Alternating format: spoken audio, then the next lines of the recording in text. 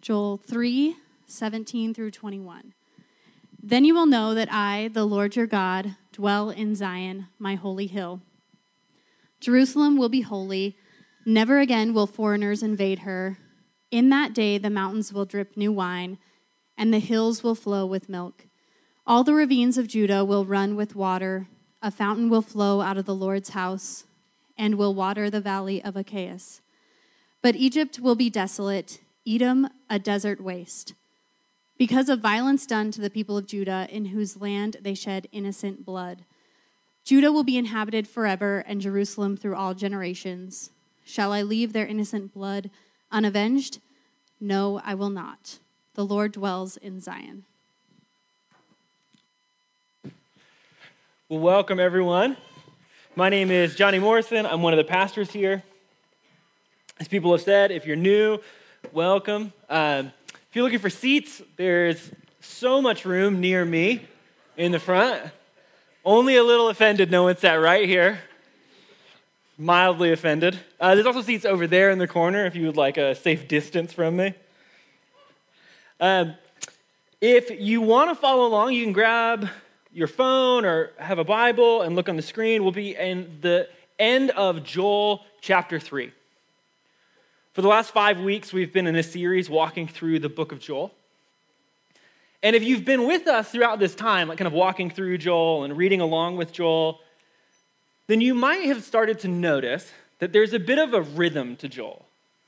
Maybe you could say stages or kind of like narrative progressions to what's happening throughout the book of Joel. And so as we entered into Joel, you see right at the beginning, the prophet Joel begins by sounding an alarm to the people of Israel. That's the first stage or the first part of this rhythm. He sounds an alarm to show Israel that the way they live is painful and destructive and damaging. He's trying to call them into attentiveness to the damage and the trauma and the pain and the hurt of their own sinful behavior, to say, like, there is consequences to this kind of living. It hurts. It's painful. So he begins by sounding an alarm. And then that alarm moves into invitation. What do the people of Israel do when they hear this alarm? Well, Joel says you respond and you turn to God, which leads into the next stage. And if you turn, you come and you find yourself healed. And so Joel fills the book with these beautiful images of who God is, that he is gracious and slow to anger and merciful. So you have warning, you have invitation, you have healing, and then right in the middle of Joel, you have this really big, beautiful moment where Joel's like, he's not only going to heal, he's also going to fill you with his spirit. Fill you with his presence, fill you with his power, so that you can join in on the thing that God is doing in the universe. And so if you were to break it into just like 3 simple words, you could say that there's a rhythm to Joel of calling, of filling, and of joining. And you see it show up in Joel, you see it show up in the biblical narrative, and it becomes a rhythm because in chapter 3, it starts again. But not with the people of Israel. In chapter 3, it begins with the world. If you look at verse 1 through 13, again, Joel begins to sound an alarm. But to the people of the universe, the people of the world, in verse 14 and 16, God offers an invitation to turn and to be healed. And in verse 17 through 21, you get this picture of the world being healed and filled with the presence of God. I think this rhythm is helpful to see laid out in Joel, but then also as we kind of work through the larger biblical narrative, because as we see this little picture, we get a picture of what God is up to. Like, what is the thing that God is doing in the world? What is he trying to accomplish? What is he about? What is his mission? What is his narrative? I think that can often get lost when we're reading the Bible because there's so many strange stories and weird moments. And you're like, is that donkey talking? Why are we reading about this? And it's like pretty easy that we can get lost in the story of the Bible. And so Joel lays this rhythm out very helpfully. And in the rhythm, we begin to see what is God up to. And here's what we see, that God is on a mission to renew the entire world by restoring his presence through a people called and empowered by his Spirit.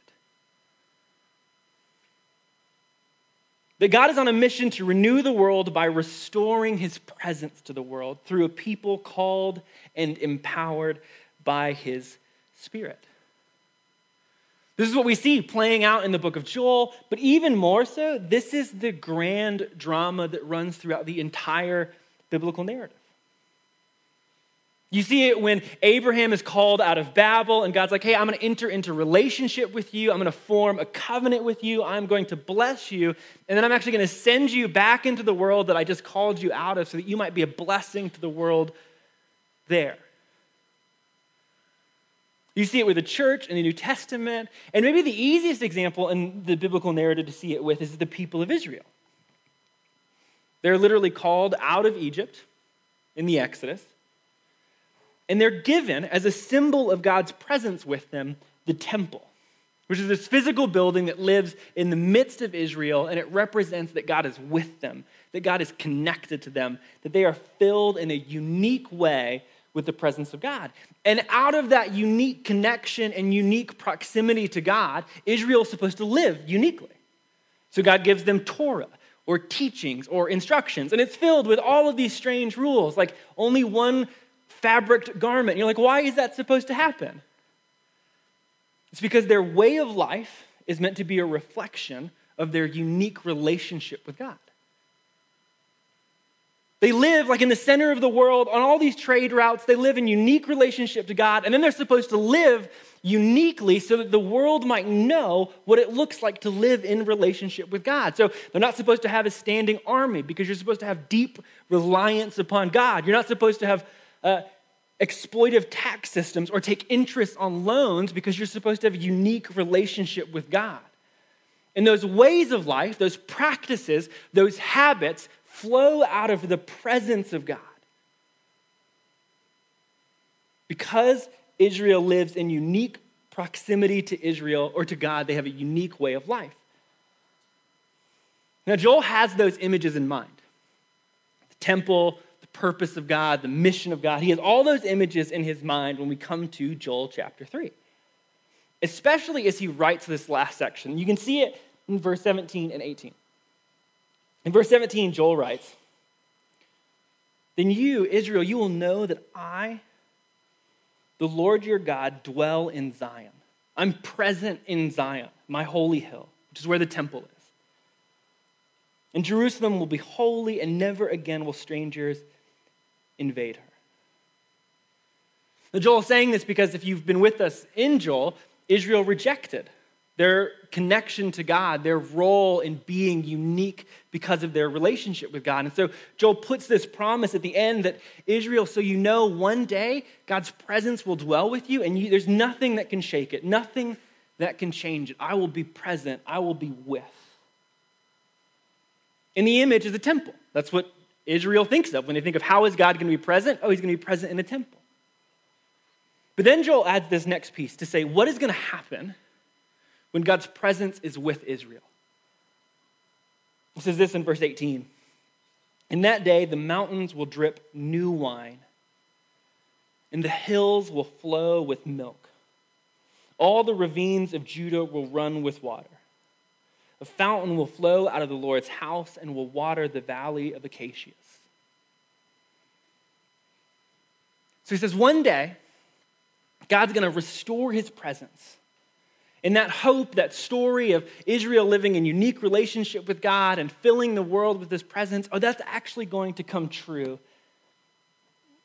And it looks like this beautiful picture of God's presence dwelling and then the subsequent renewal that comes from his presence. But it leads to an interesting question because Joel has this statement in this passage. He says, "in that day." And if you're a reader of Joel or today, the question is, well, when is that day? Well, and if you're with us, Joel actually already gave us some clues to answer that question. If you go back just a few verses in Joel 2, verse 28, he says something similar. Joel says that afterwards, "I will pour out my spirit on all people. Your sons and daughters will prophesy. Your old men will dream dreams. Your young men will see vision. Even on my servants, both men and women, I will pour out my spirit in those days." So Joel is like kind of linking some ideas together. He's like, in that day, when my presence dwells with you, it'll actually be in your people. And I'm going to pour out my spirit in those days. Now, Joel still doesn't answer the question of when those things are going to happen, but we get, at least as we're reading Joel, a bit of some narrative clues. These two things are linked together. But the nice thing about linking these together for just like sake of the narrative is that in the New Testament, the Apostle Peter picks this moment up in Acts chapter 2 and says that this prophecy that Joel is making, that this people of God will be filled with the Spirit of God, is definitively being fulfilled. Acts chapter 2, the Spirit falls onto the disciples as they're in the upper room. They run out into the streets and people are like, oh, they're drunk. And Peter's like, no, it's 9 a.m. No one's drunk at 9 a.m. She'd be like, well, never been to Arizona State. So mean. Nobody needed that. He's like, no, we're not drunk. He's like, this was to fulfill what the prophet Joel spoke. He's like, this is the moment. Like this thing, this hope, this promise is definitively being fulfilled in this moment. And Paul, the apostle, will pick that same idea up and expand it even further in Ephesians 2, verse 19 through 22. He'll say this. He says, you, church, are fellow citizens with God's people and also members of his household, built on the foundation of the prophets with Christ Jesus himself as the chief cornerstone. In him, the whole building is joined together and rises to become a holy temple in the Lord. And in him, you too are being built together to become a dwelling in which God lives by his Spirit. So this notion of God, he's going to bring his presence, and out of his presence, renewal and restoration will begin to flow into the world. Joel doesn't have any conception of when that's going to happen or even of what that's going to look like. And then when we come to the New Testament, Peter's like, it's happening now. And Paul goes even further to say, all of that promise of a new temple is happening in the church. Paul's saying that we have been filled by the Spirit of God and formed into a living temple through whom God's renewal is intended to extend into the world. That we have been formed into that hope at the end of Joel chapter 3, a living temple through which God would move and extend restoration and renewal into the entire world. That would be the church. So what does that mean? It's kind of a beautiful imagery, but what does it mean more practically? What does it mean for us to be the living temple of God through which renewal spreads into the world? Well, first, it means that we are to be a people of God's presence. Right? If the temple is marked by God's presence, if that's the chief thing, and the whole promise is built on this notion that God's going to fill us with his Spirit, then we are supposed to be a people of God's presence, filled with his Spirit. But the thing about that is that just being filled with the Spirit of God does not mean that we are a people of presence.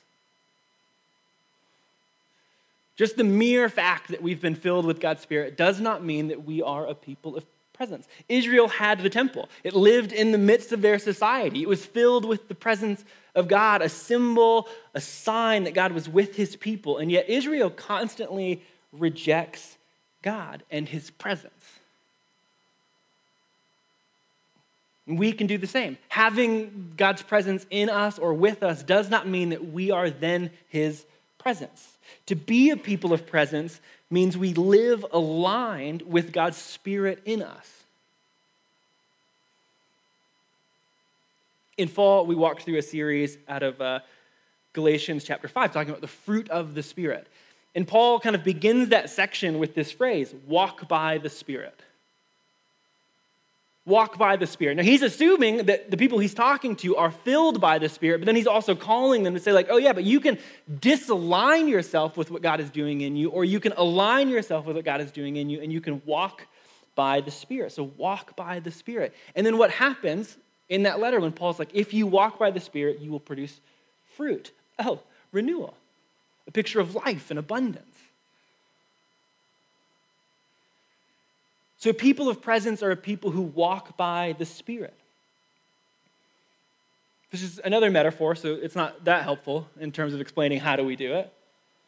But maybe the easiest way of thinking about how do we walk by the Spirit is this: that we trust that God's Spirit is in us, and then we risk. How do we walk by the Spirit? How do we live as the people of presence in the world? Oh, we trust that God is in us, that God is in the community, that he is moving around us, and then we risk where God calls us to. And so what that can mean practically is, oh, I trust that God has empowered me for the practices of confession and repentance. Right? We see these practices show up in Scripture. This is just like a practical example. We see these practices show up in Scripture that when we sin, how do we deal with our sin? Well, the first thing we do is we confess and we repent. And that can feel so intimidating or weird or risky. And so the very first thing that we do is we trust that God's Spirit is in us so that when we do those practices, that he's doing something through them. That something is actually happening in our life as we practice what God calls us into, and then we risk in the practice. We trust that God's Spirit is in us and we risk where he calls us to. We trust that God is in us when we pray together. And then we risk and pray together. We trust that God's Spirit is in us when we share the story of Jesus together. And then what do? We share the story of Jesus together. To walk by the Spirit means to trust that the Spirit is in us and to risk. To practice presence. So the first thing we have to do is to trust that God's Spirit is in us and risk. The second thing that we have to do to be a holy temple is recognize that we are in this together. Paul in Ephesians says that we are built together into a living dwelling. Like, yes, God's presence is in us individually, but we are built together communally. God calls, just follow the story. God calls a people. He forms a people. He sends a people. Jesus in the Gospels, when he sends his disciples into the cities to preach his story, he always sends them in pairs. God is forming a people, not individuals. And so to be a living dwelling for God means to be formed as a people, to do this as a people. Jesus says that when we meet together in his name, he's with us. I think because alone, it is so much easier to be swallowed up and consumed by the world. And because the practices that God calls us to live into as the church are by their very nature communal. They're not individual. You can't do table alone. You can't do confession and repentance alone. You can't do discernment alone. Those are things that require the community to participate in life with you. And I wonder even if we were to rethink of all the practices in light of what if they were built for the church, not the individual? What if telling the story of Jesus in the world was actually built to be communal, not just individual? How much would that change the way that we practice? So we have to remember that we are built together into a living dwelling, so we need partners who together with us walk in the Spirit and live as a living temple. So it might sound risky, but who is your partner? Partners. Do you have a partner at work, a partner at school, a partner in your neighborhood where you are dreaming and praying and discerning together what it looks like to join God's work and extend renewal to those spaces? Do you have partners in your neighborhood? Who are you praying renewal with? Who are you walking in the way of the Spirit with? Who are you built together with? And third, to be a living temple means that renewal spreads into all places. So we are called into all places. The different images that you get in the temple, Joel has one at the end of chapter 3, but Ezekiel has one. And in each of those pictures, you get this like beautiful moment where the streams that flow from the temple, they go into the world. And so in Joel, it goes into the valley of acacias, and it begins to bring flourishing and life and abundance. In Ezekiel, I think it spreads into the entire world, and it brings life to droughts and difficult places. And the picture is intended to evoke for us this idea that God's presence is spreading to all places, that there is nowhere off limits, even the places that seemed difficult or distant or incongruent with what God was doing, that God's renewal through his presence is actually spreading into those places. Now, Jesus doesn't use the same language, but in Acts 1:8 or at the end of the Gospels, Jesus calls his disciples to be witnesses to the ends of the earth. That presence and renewal is supposed to spread into the ends of the earth through the temple, through his people. And so that means for us that we are called to go to all places. There isn't a space in our life or our city or our world where we are not called to join what God is doing. There's not a space of our life where we are not called to join in what God is doing. It's such a beautiful image because it means that God's presence is bringing renewal to all the different places of our lives. To our work and our families and our friendships and our neighborhoods and our communities, that God is intending to bring renewal to all of those spaces. You say, what would renewal look like in those spaces? In your spaces? We have a lot of people who work in the arts. What does the practice of presence and renewal look like in the arts? Or what does it look like in your neighborhood? Or what does it look like at your job and your school? What are the spaces in your life that you are being called to join God? And what could renewal look like in those spaces? I love this because I think, sometimes I think that when we, as Christians, kind of evaluate what it means to be Christians, I think, for lack of a better phrase, it can feel boring. I don't know if you ever thought that. You're like, I don't know, this thing is a little boring. But I feel like when we get this bigger picture of what God is intending to do in the world, then all of a sudden it expands our imagination to be like, God is inviting us into this creative process of participating in renewal. And so the question that he's asking us is what does it look like in your own spaces to open up living temples in those spaces to participate in renewal? There's no easy answers to that in the text. There's practices, there's God's promises, and then there's a calling to go into those spaces. And then our job is to be creative in how we join God in that space. And so what if you just to begin to imagine what it could be like? What if you and some partners, you went to work, you went to a bar down the street, or you start thinking about art differently. And you enter into those spaces as guests. You begin to pray and pay attention to what God is doing in those spaces.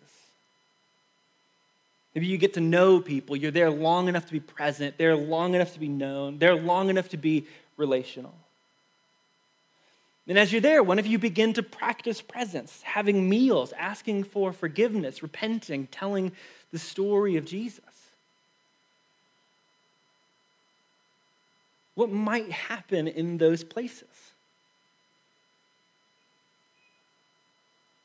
What might happen in those places of your life if you were to open up a living temple through which renewal could extend?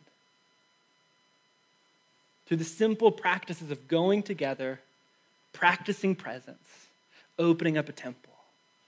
That's what it means to be the church. Joel gives us actually a little bit of a picture of what could happen at the end of Joel chapter 3. He begins to compare what Israel is supposed to look like, what the people of God are supposed to look like, versus what the world around them looks like. And he says this.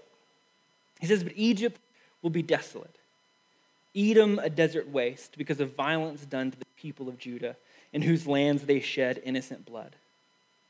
But Judah will be inhabited forever, and Jerusalem through all generations. Joel is comparing the renewal of presence to the violence of absence. One is lush and full of abundance. The other looks like drought. Joel, I think, as we do, live in a world that is deeply damaged by the violence of absence. Absence because people have rejected God's presence, and absence because a people have rejected being God's presence. And so we live in a world that is damaged by absence. And Joel names that absence in violence and war and destruction. At the beginning of Joel, their slavery is named. It's like that is the violence of absence. And all of that is still true today, but it also manifests in smaller places in our own lives. Broken relationships, abuse, the inequalities of our neighborhood. I think even the divisiveness of our politics that has consumed the American church is an evidence of absence, not presence. And what Joel is showing us throughout his whole book, but especially right now, is that to the violence of absence, to the drought of absence that is endemic in the world around Israel, there should be a counter. There should be a people of life, a people of abundance, a people who are practicing renewal. And that actually should be the distinctiveness. The distinctiveness should be the life and the flourishing and the images of abundance that so characterize the people of God.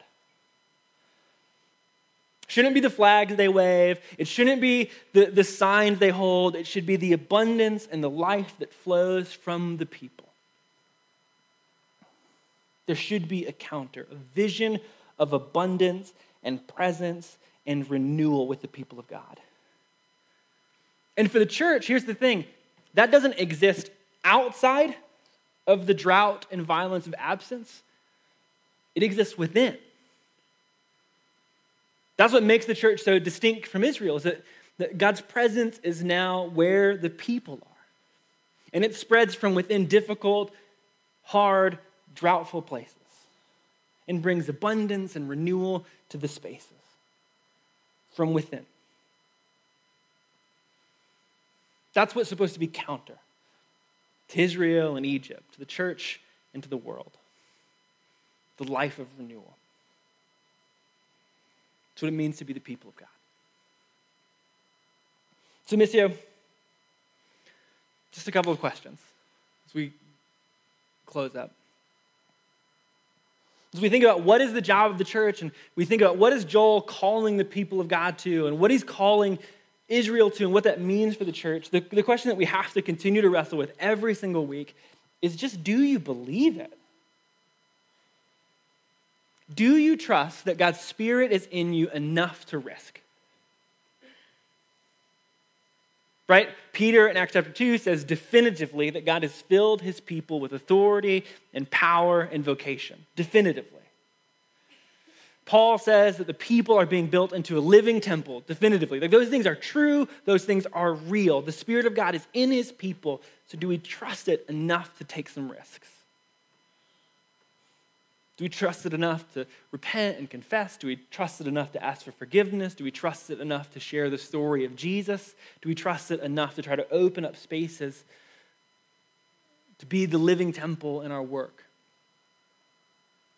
Do we trust the Spirit enough to risk? If you do, second question, who are your partners? We really encourage House Church at Missio because we would like, ideally, oh, there's a bunch of partners right there. A bunch of partners who can begin to pray and discern and dream about what it looks like to love your neighborhood or your community or wherever it is that you meet. How do you love this place well? Well, there's partners to dream with. Who are your partners? The people God is building together into a living temple. And then third, where is God calling you? Now, it is easy to say in this answer, everywhere. And that can then become nowhere. And so, just very easily today, yes, he's calling you everywhere. Yes. But because this is, probably hard for us, just pick one space right now. It's not that I don't believe in you. It's that I don't believe in them. Just checking. Because I'm doing this for myself too. We just one space where we're like, okay, here's where God is calling me. Here's where I can find some partners. And here's where I can begin to discern how to practice and be the living temple through these spaces. So pick one space, work. Maybe you work at the university. Well, we know there's partners at the university. There's partners here in this community who also work at the university. So find those people and say, how do we do this together? Or maybe it's another job, or maybe it's your neighborhood because you know that someone down the street could be a partner with you. Pick one space where you can begin to try to practice to be a living temple. And then, Missio, let's actually practice right here and right now. That's what we do when we come to this table. Practice being a living temple. We trust that God's Spirit is in us, so that when we come to this table and we break the bread, we take the cup, that God is actually doing something in that moment. We trust it as we come with someone else and maybe we repent or confess to that person, or we just come with that person in community. We're trusting that God is doing something in that moment, that he meets us. And so would you do that today? Would you come to the table, trust that God is in you, and risk by stepping into this space? And would that begin to form in us an imagination for doing the same thing somewhere else? Let's pray.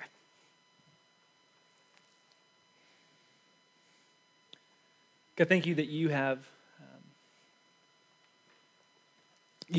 and you are and continue to form us into your people. Filled with your presence, empowered by your Spirit to go and extend your work into all places.